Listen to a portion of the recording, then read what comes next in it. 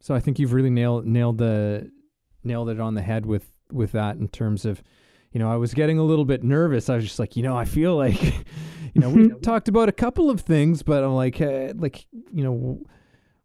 we going to actually, and maybe not, but I was like, are we going to figure out kind of make any kind of sense on this in terms of, how do we actually deal with uncertainty? And like so many things, it's that we talk about, it's always an inner transformation. It's an inner reflection shift, however you want to put that is absolutely essential in how you ride through the uncertainty, and how you can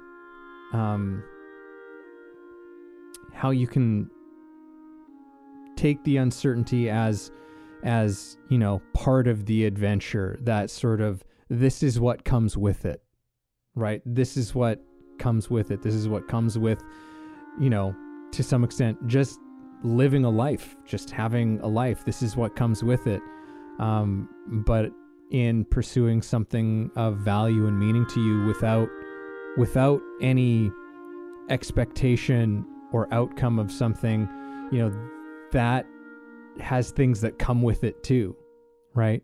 And being able to just accept those things as part of the adventure